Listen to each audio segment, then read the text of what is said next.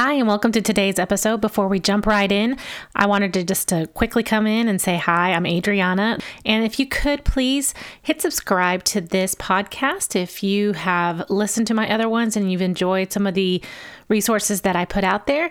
And if you could also kindly rate this podcast. I would love a 5-star review, but you rate it as you feel I have earned. So if you could please subscribe and submit a review and share this with anyone that you feel would benefit from Family Chemotherapy Podcast. Thank you so much. Welcome to Family Chemotherapy, where we discuss ways to cope through a pediatric cancer diagnosis. I'm your host, Adriana Lewin.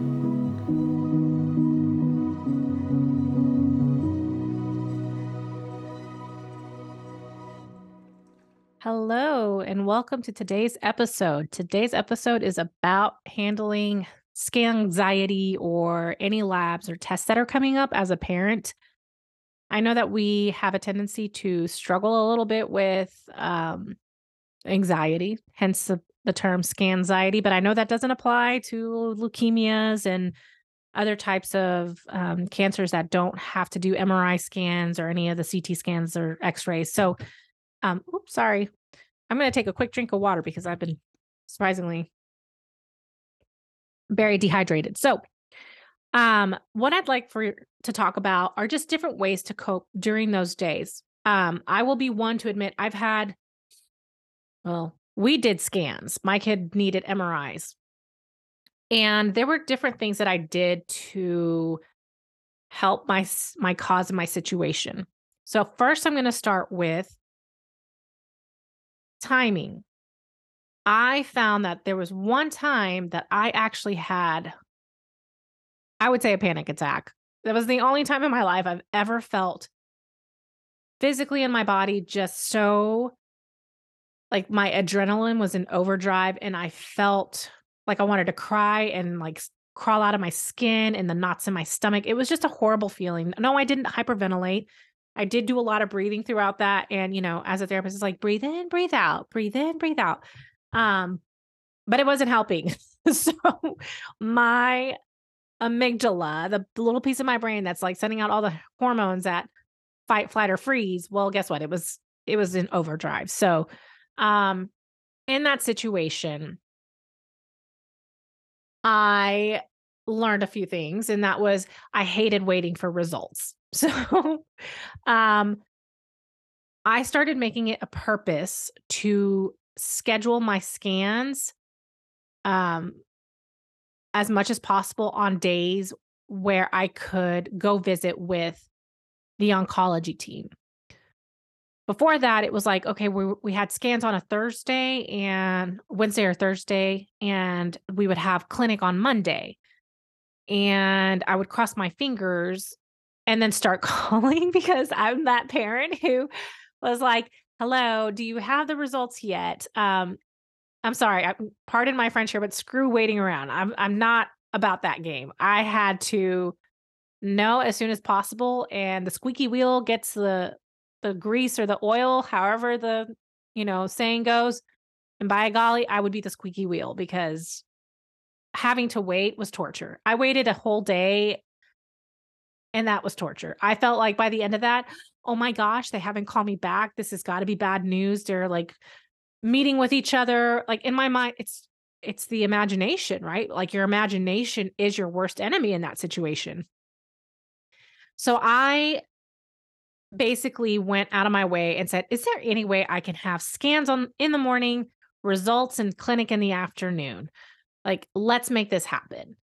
And that's one of the ways that I've gone about learning how to advocate, even just for that basic step that seems so silly, right? But it definitely has been helpful. I don't know if it's been the game changer because ever since the first panic attack, I did have a couple more appointments that were a little bit later in the, you know, same setup Thursday with a Monday clinic appointment. And I was just like, I don't like that. I don't want to do that. I don't want to feel like I'm bothering you guys trying to get answers and then feel like, you know, oh, here she is again, squeaky wheel. So I know they're used to parents like us, but still, Um, I'd rather just know that I'm gonna have a test, and no matter what, I will have answers in the afternoon.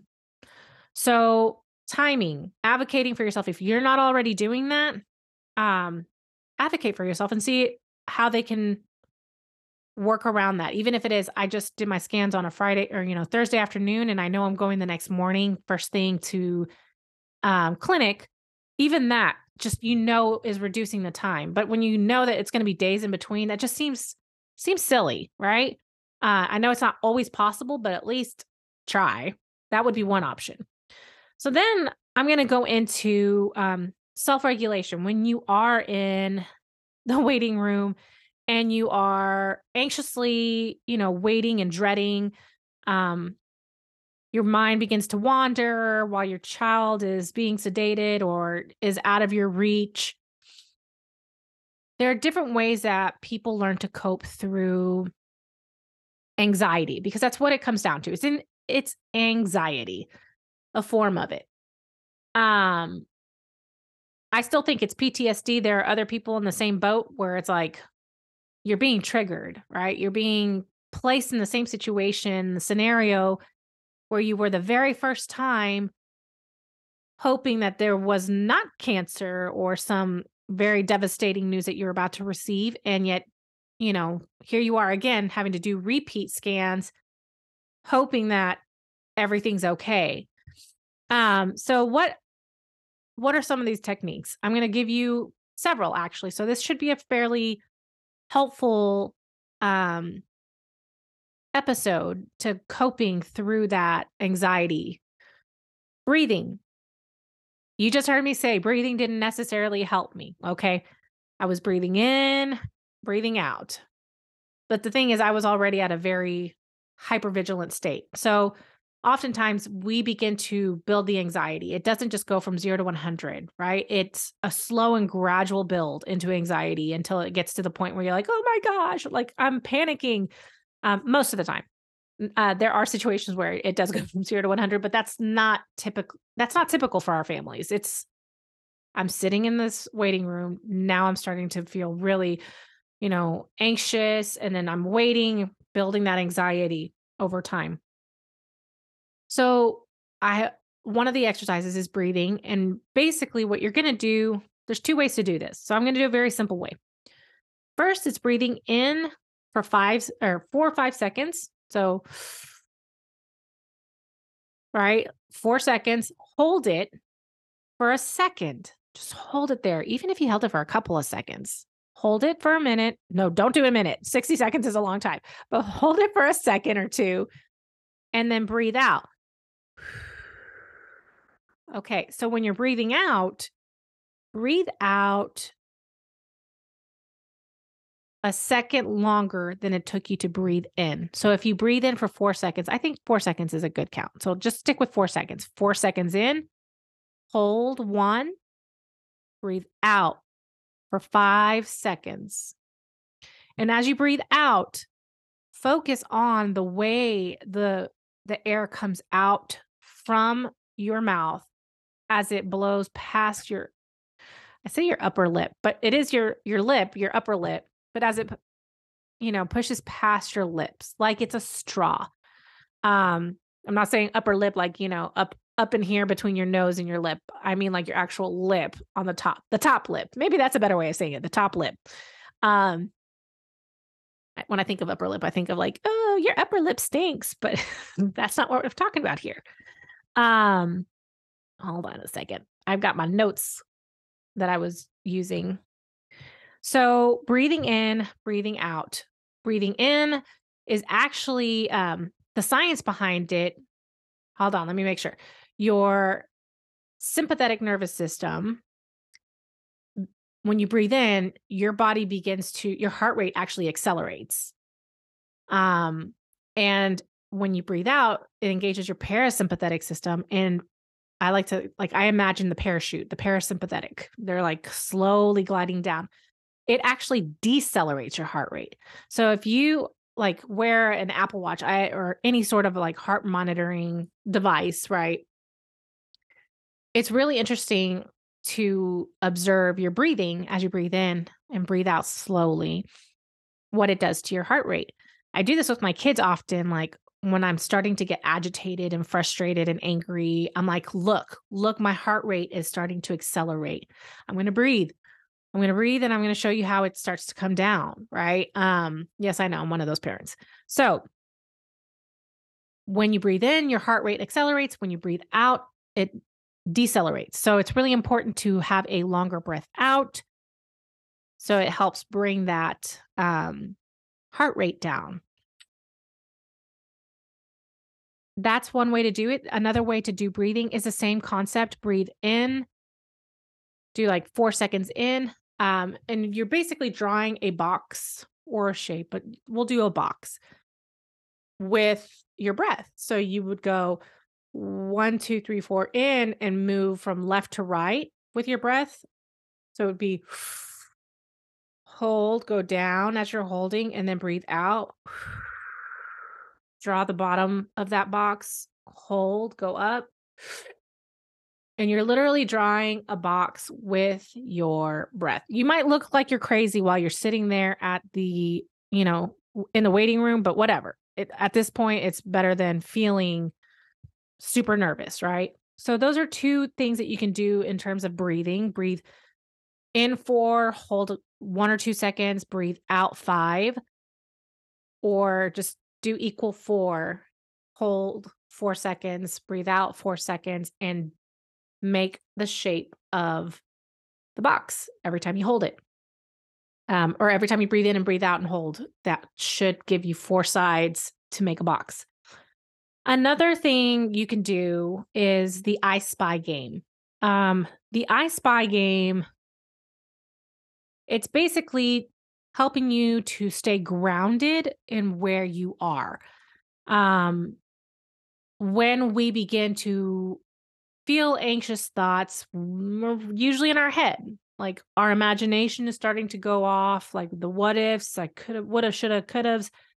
We're running a movie in our mind. So we want you to draw your attention to the here and now and stay present. So it's a very simple activity. It can be done different ways. You could basically say, I'm in this room, find 5 people with black hair. Find 5 neon yellow signs.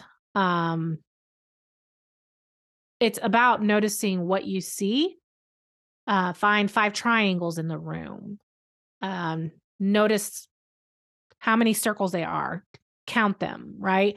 So it's a matter of you basically, and maybe, the next time you go to your appointment, just observe the room when you're not in an anxious state and just observe the room and have that in your notepad somewhere, whether on your phone or, if you like to carry around a spiral notepad of sorts, keep it somewhere where it's handy, where you can say, here's my list. Here are the things that I've noticed. And these are the things I'm going to count, because it helps.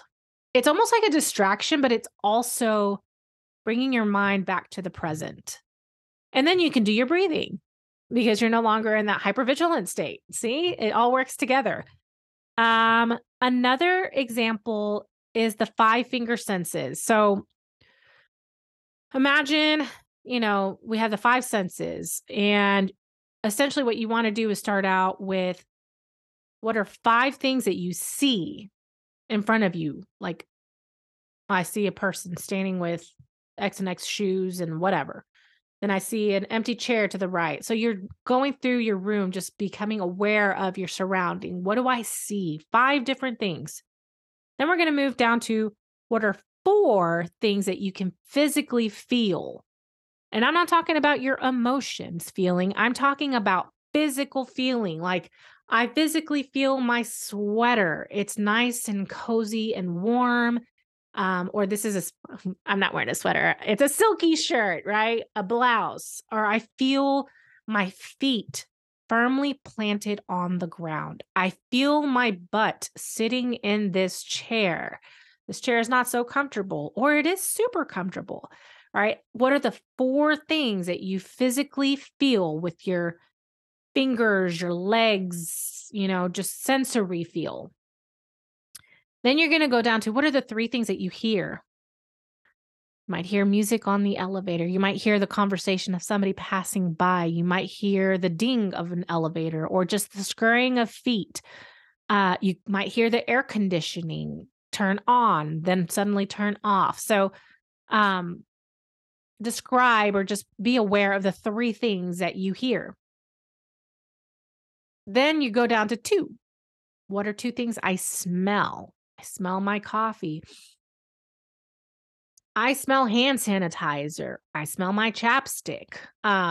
Even if you have to produce the smell, keep, smelly chapsticks in your backpack or something. It's when I take my kids to daycare, um, some days they got to come home with a smelly, which was just a smelly chapstick, right? A good smelling chapstick that they would just rub on the top. And so maybe something like that could be super helpful where you have just a little tiny kit of things that you can engage your sense of smell. And if you have certain aromas that bring comfort to you and just remind you of someone that's brought you so much comfort, maybe it's like a, a deceased parent or grandparent, they had a certain perfume. If you just like spray it on a little sheet of paper and or a little relic or medallion or whatever, right? Like if you spray it on something and you have it on you while you're there, that's always something that you can engage, your smelling senses with. And then the final one, what's one thing you taste? Maybe you don't have anything in your mouth, right? So it's like I taste the dryness of the aftertaste of having coffee. Maybe you take a sip of coffee or you have a soda, whatever. Be aware of like what it is that you taste. Maybe you pop in a piece of gum, just to kind of bring you grounded to that moment and just focus on the flavor of that gum. So that is the five finger senses. That is one activity you can do. The other thing I encourage is music. Bringing a playlist, whether it be a playlist that makes you cry or a playlist that just brings you calm and relaxation, inspiration and hope, like a Christian playlist. If you tap into your Christianity as a sense of comfort and resources. Um, the other thing could be even journaling. If you were in that situation and you just begin to journal your fears and your thoughts, journaling is very therapeutic and cathartic because it engages the emotion in your brain and it also connects to the logic, right? So you're able to process emotions but also engage the logic and it's in a way where it's keeping you in what we call that window of tolerance. And so I will talk about window of tolerance in a different episode, but really it's just keeping you where you're in the present moment, where you're not overstimulated or understimulated. So journaling could be something that you could do while you're there. Just anything to distract you, reading a book, reading a self-help book maybe, but maybe you're just like tired of all the self-help stuff and how to be a better person or how to cope with this better. And you just want to escape into a world of fantasy. And that's okay too. Like you don't have to figure out how to be the best parent in the situation all the time because it's exhausting.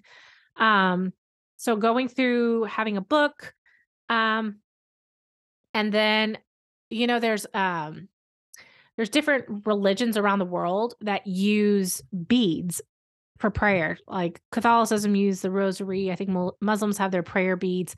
Other religions also incorporate something tactile, like a bead of some sort. And so being able to maybe make a little bracelet of a sort, or if you do have a rosary or prayer beads, or if you think just the idea of having them is really helpful. The motion of rubbing the bead and moving from one bead to another, to another, to another while you're in prayer or in a state of anxiousness, it actually is also a very calming and relaxing and grounding technique to keep you in the present. When I was training to be a therapist, they always said, when you're in a therapy room and you're helping people discuss their really tragic experiences, it's helpful to keep a pillow with like the frills around because people will sit there and talk about their experience while they're like rubbing through the braided, frills of that pillow. So or you've seen like the sequence pillow, like just the idea of moving up and down. For kids, I work a lot with Play-Doh and things that they can put in their hands because it is again that process of releasing tension through movement. So those are some options that you have for yourself so that you can, when you're in a situation where you're anxious and you're sitting in a waiting room and you're trying to figure out how to cope with your anxiety, that is one way to do it. Or not one way, but several ways that you can cope through the anxious moments that you're waiting. So on that note, I know there's several other techniques. If you have other techniques that have worked for you, if you're a therapist and you're like, oh, don't forget about this one, please do share those with me and I will communicate those to other people because at the end of the day, we just need resources. We need to know how to cope through this and to have, that feeling, that a sense of confidence that we're capable of handling these really big emotions during this really crazy, stressful, and scary time. So I hope some of these have been helpful. I will definitely continue providing more resources for you guys. I'll come on here and I'll create an episode where you can do like what we call progressive relaxation to help you work through some of those really tense feelings as well. So, on that note, I appreciate you guys tuning in. If you have any questions, if you have any comments, any suggestions, recommendations, by all means, please reach out to me. You can either reach out to me through my email, through my website. The best website would be familychemotherapy.com. You can find me on Instagram, Facebook under Family Chemotherapy, and also the Adriana Lewin on Instagram. That is my therapy related. That's not specific to childhood cancer, but it's still, there is some overlap. So be sure to follow that one as well. And my email is adriana@familychemotherapy.com. And if you have any questions, concerns, whatever it is that you want to talk to me about, that's where you can reach me. I hope you have a great day. Thank you so much.